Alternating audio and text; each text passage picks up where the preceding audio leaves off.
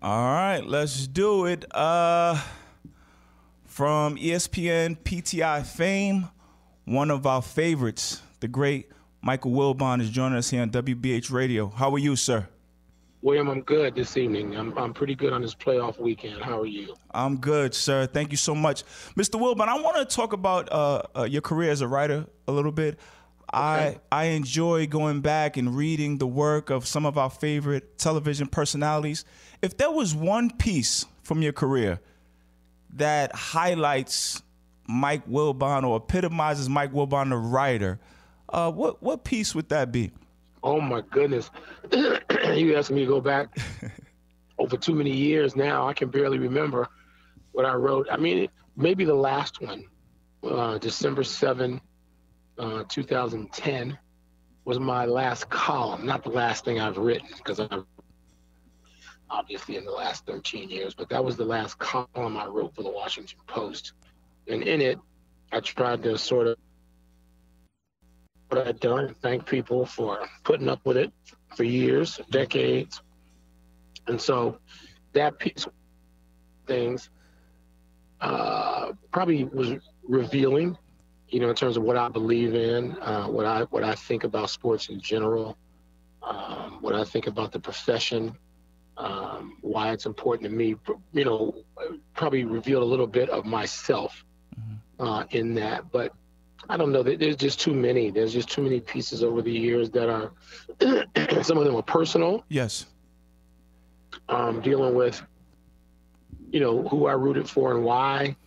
Some of them dealt with life and death and, you know, moments. Yes. Mr. Wilbon, why is the profession so important to you? Because storytelling is important to me. That's what that's my love. Mm-hmm. You know, I got into this to be in storytelling, and even though it's morphed and it's gone from writing, as you have started me off talking about, to mostly overwhelmingly talking. Yeah, it's still storytelling. No matter what the platform is, no matter what the, you know, genre is, it's still storytelling. So that's why it matters to me more than the games. You know, it's the storytelling that is the first thing. It could be about war or fashion or music or the arts or culture, or sports, but it's the storytelling that's important to me.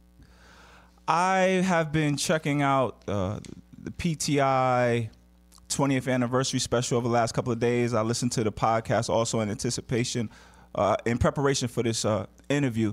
And one thing that was funny is you and Mr. Kornheiser, there was a clip when you said, Tony doesn't really talk to anybody in the beginning. And in the very next clip, Mr. Kornheiser said, I love Wilbon from the beginning. Early on, he used to kind of needle you a little bit in his own articles, but you would ultimately say, hey, he was kind of raising my stock. Oh, yeah, no question. I mean, he knew what he was doing. He was setting up, you know, he was setting up in print a relationship that most people think came about in broadcast. It didn't. That relationship and the back and forth and the needling, that was created by Tony. I wasn't a columnist then. Yeah. So I didn't even have, it wasn't equal. He created that. He explained to people what they thought were the differences between us, even though there are way more similarities probably.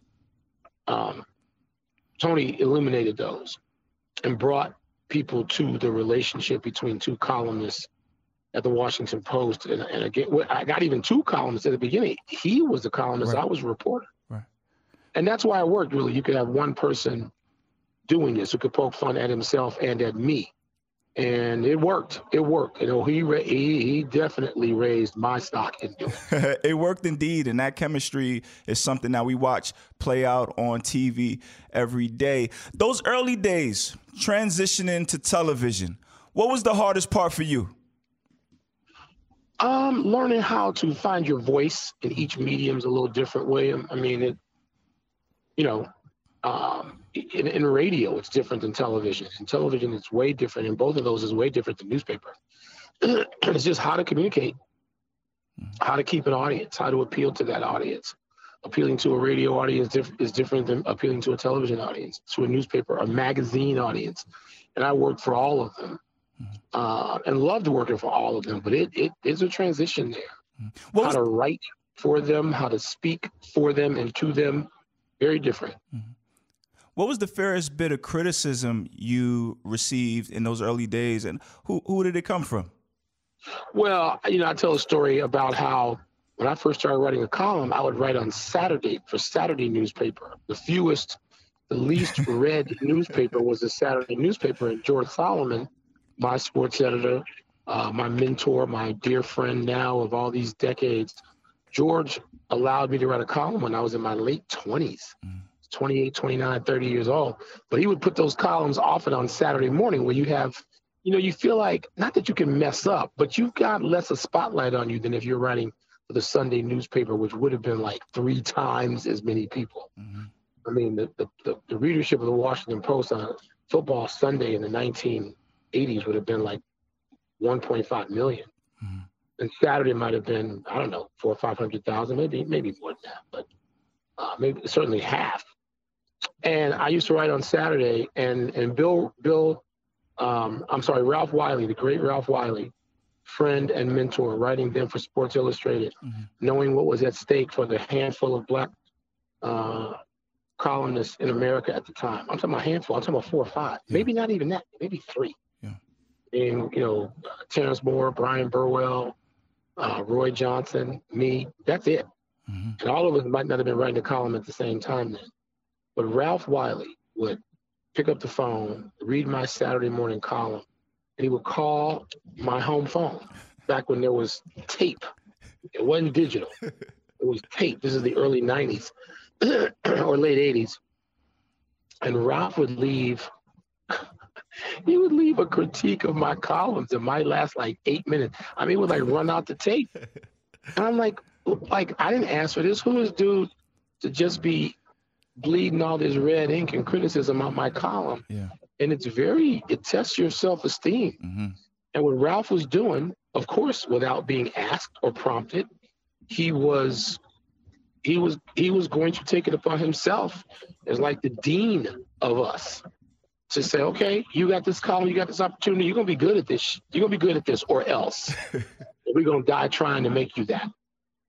And, I used to first dread answering the phone or get my phone messages on Saturday. And then as I got, a year or so into it, I would look forward with great anticipation to hearing what Ralph had to say, understanding that there would be criticism. There might be some praise, but the criticism was more valuable than the praise. Right. And so I have a debt I can never, ever, ever, ever repay to the great Ralph Wiley for helping me find my voice, find out how to tell the story in column form as a 28, 29-year-old, 30-year-old journalist, columnist for the Washington Post on that stage that big and daunting. And it was important to get it right. We couldn't afford to have, I mentioned to you the people who wrote columns then, the black columnists in sports. It's a handful. And all those people were successful, and we really couldn't afford somebody to butcher it. And Ralph Wiley wasn't about to allow that. Mr. Wilbon, you talk about the dearth of black writers, and that continues on the television screen also. And when certain topics come up that are like black topics, and the whole world is waiting to hear from people like you and Stephen A. Smith and Charles Barkley, I sit back and I wonder, like, how fair is that to you guys? There is no one black voice. Like, to carry that weight and that responsibility, like, what's that like? There's no fair. I don't even wait for that. There's no point in it. And I form opinions about almost everything anyway, whether they are thought of by the audience as a black topic or not. And it's great you said that. There's no one voice.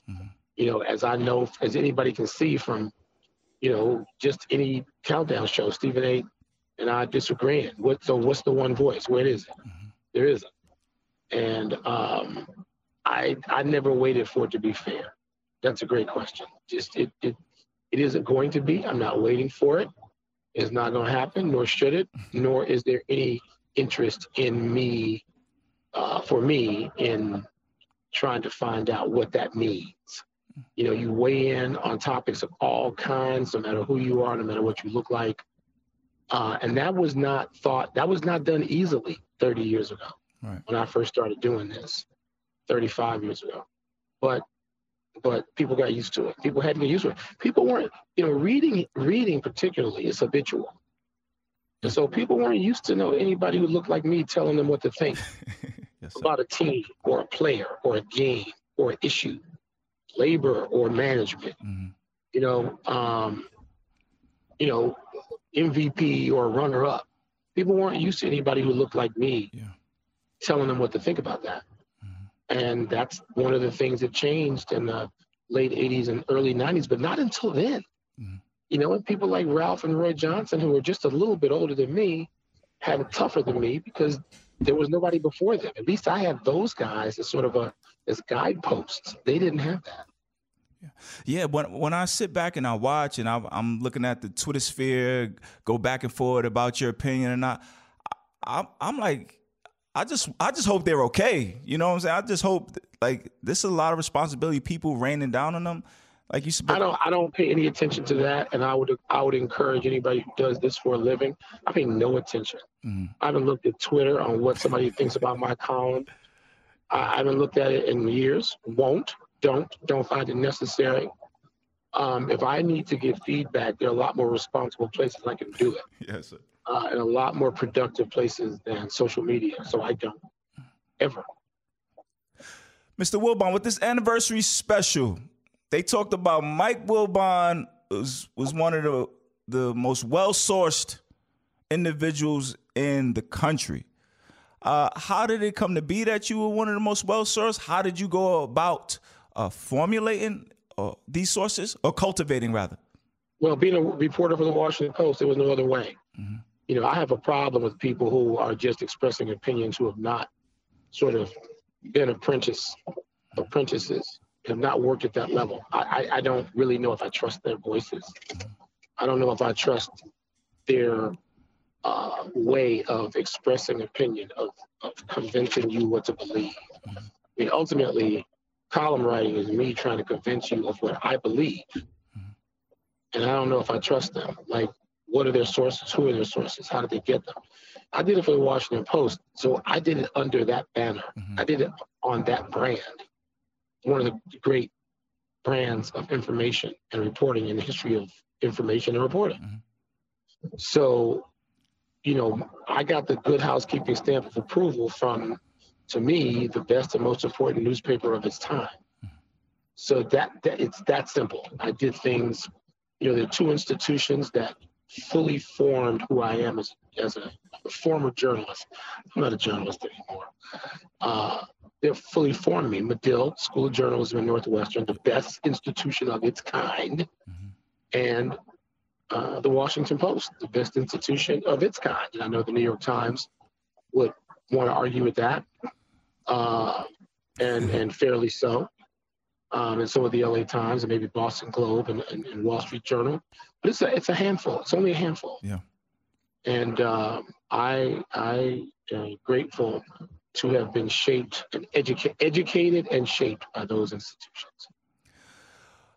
Everything I believe was formed by those institutions. Excellent. Mr. Wilbon, were you able to catch Charles Barkley's segment on 60 Minutes recently? I did see it. How surprised are you that his relationship with Michael Jordan has been fractured for over 10 years now? How long? Well, I'm not surprised because I know about it each step of the way. You know, it's not like those guys are not, you know, casually known to me. Yeah. What they think, what they feel, their personal lives. I mean, that's why I've long since I'm not a journalist anymore. Mm-hmm. And so, you know, they're friends, both of them, each of them. Yes. And so I'm very familiar. I'm disappointed it's gone on this long, and I've tried to bridge it, but I haven't been able to do that. But I love them both, and I hope it can be bridged. I don't care who does it. I just hope it can be. So am I surprised? No, I know. I'm in the middle of the discussions, so I'm pretty familiar.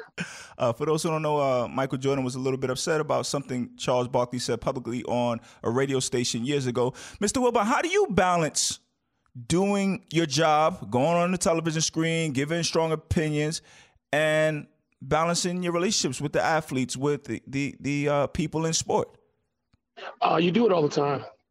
You do that. That's part of what growing up in the business does. And at first, it's more difficult.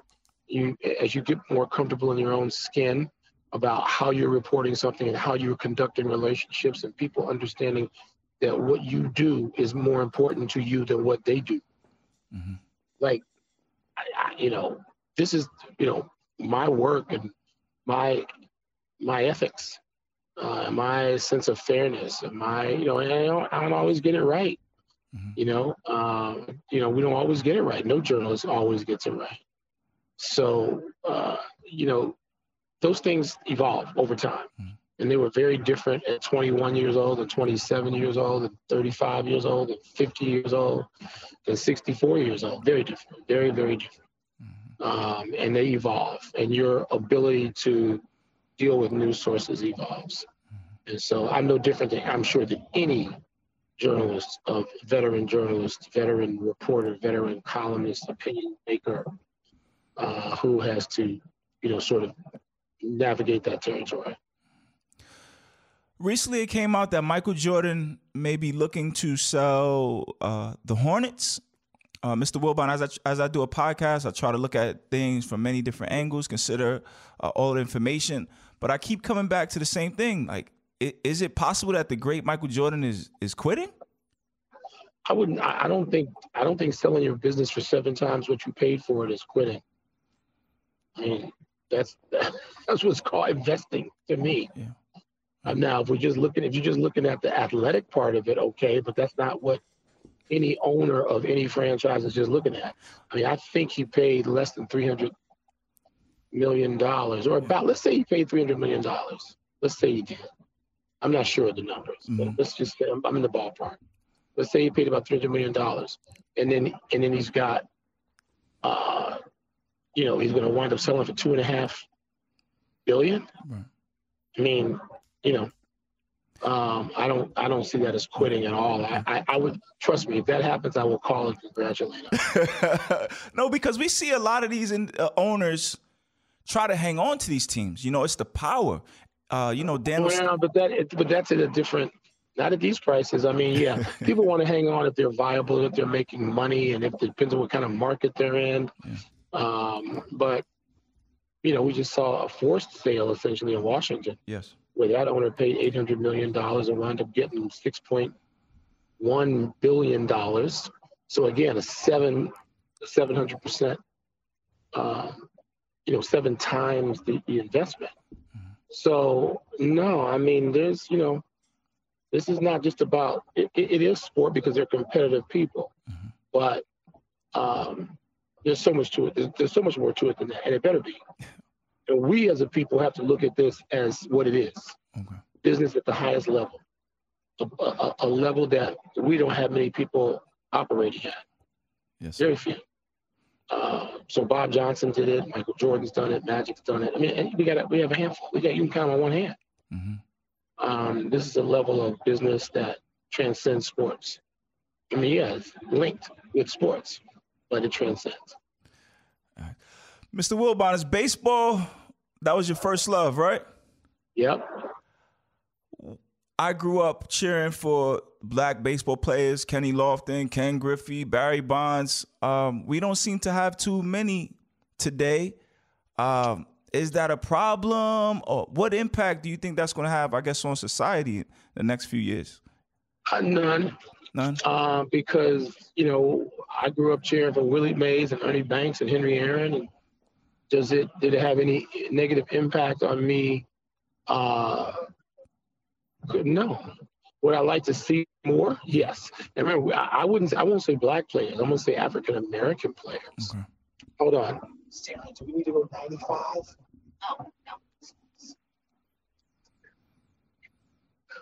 No. They're players of color. Yeah. You know, obviously you got everybody from Cuba to Venezuela to Dominican to, I mean, baseball's an international sport. So I'm not going to confuse today's baseball with 1945 because it isn't. And it doesn't mean, and if African-American kids, nobody's banning African-American kids from baseball. Right. African-American kids are self-selecting into basketball and football overwhelmingly. But, that's on us. Mm-hmm. And I would say that we need to make sure our interests remain diverse. Mr. Wilbon, how are those AAU weekends with your young son? They're instructive.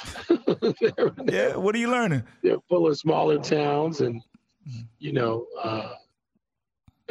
motels and diners. And, you learn about what's you're reminded, in my case, of how important things are to kids and what you found important your whole life. I grew up with baseball like that for me. It's baseball for me. It wasn't AAU back then, but, it was still playing. It was getting on a bus. Parents didn't drive to see their kids everywhere. Mm-hmm. My parents never saw me play a high school baseball game. I take that back. My mother saw me play one the morning after prom because she had to drive me. My father, who was hands-on involved every day of my life, never saw me play a high school baseball game. Mm. He couldn't. He had to work. Yeah. That's not the world we live in anymore. Two parents are at the games. I'm like, what, and you really better be, or people will make you feel bad. Yeah. And it's too bad. It's too bad. I mean, but I learned, about what's important. Adults have ruined youth sports, where kids can't play more than one now because you got to concentrate on one sport and go to the off-season training and practice every day. We played every sport growing up. Mm-hmm. It's one of the reasons I think that people get injured in the ways they do now. Right. Kids get Tommy John because they weren't also quarterbacks and point guards and, whatever else that you played at the time, horseshoes. Played every sport there is. Mm-hmm. Played everything. The notion that I wasn't going to play a sport because I had to practice in the off season for one of them, that's a sin, actually. It's a sin against children. Yeah. And we got nobody but ourselves to play. Yeah. When I see some of these headlines, AAU basketball, always talking about the unsavory characters that are hanging around these places, the sneaker execs and stuff. And a few years ago, there was a whole big shakeup with college basketball. A few people got arrested. Rick Pitino was fired. Yeah. But now he's right back in the Big East at St. John's.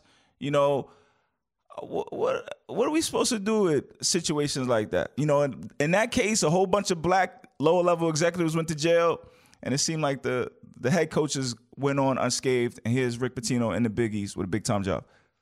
Yeah, I don't know that I mean the person who was functioned as the bag man has always been at greater risk, right? Yeah. Boss man has been at less risk. I don't know that I get particularly. People know what they're doing. Yeah. They know what they're doing when they're doing it. And if they choose to, okay. And there might be consequences. And I don't really have a lot of sympathy for the people who come out on the short end of that because they were on the small end, the beginning of the process. So it's not something that preoccupies me. Okay. I found, and that episode of it, by the way, did that because I know guys who were checked out by the FBI. Yeah, I know them. Mm-hmm. And then you're like, you know what? You knew what you were doing. What are you doing? You chose to do that. Mm-hmm. So I'm not outraged. Do I think you have to be vigilant if you're a parent? Hell yeah.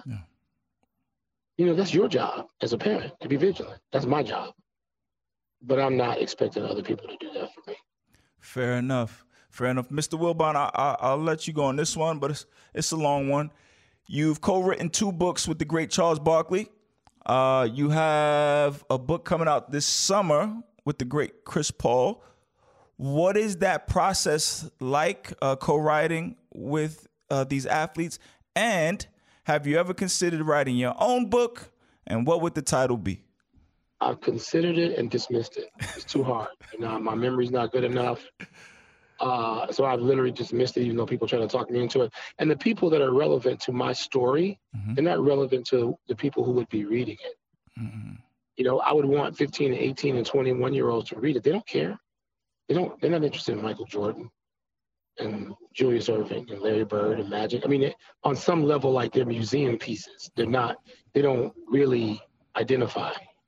We don't get to, in 5 years, Kobe will be in that previous group. You're right. Not the group now.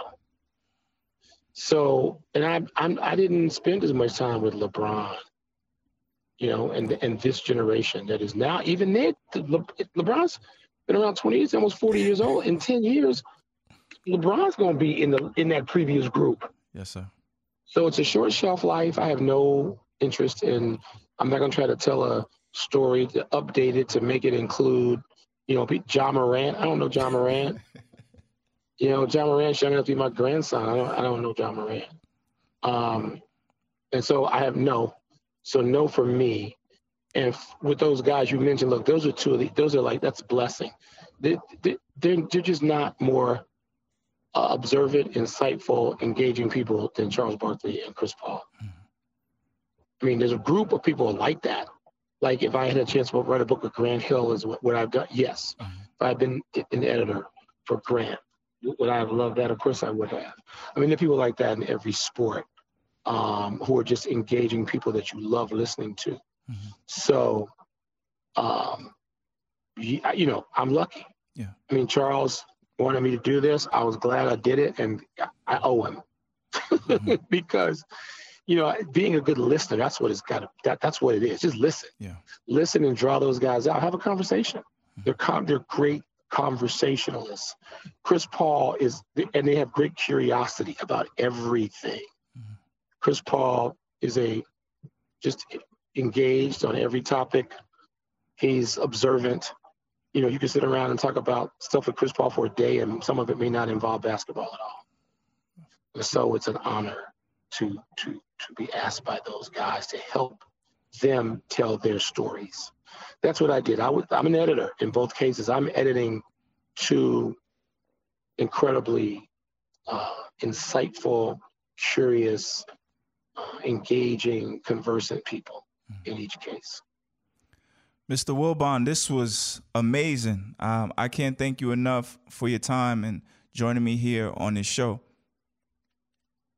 William, you're welcome, man. You're welcome. I hope that'll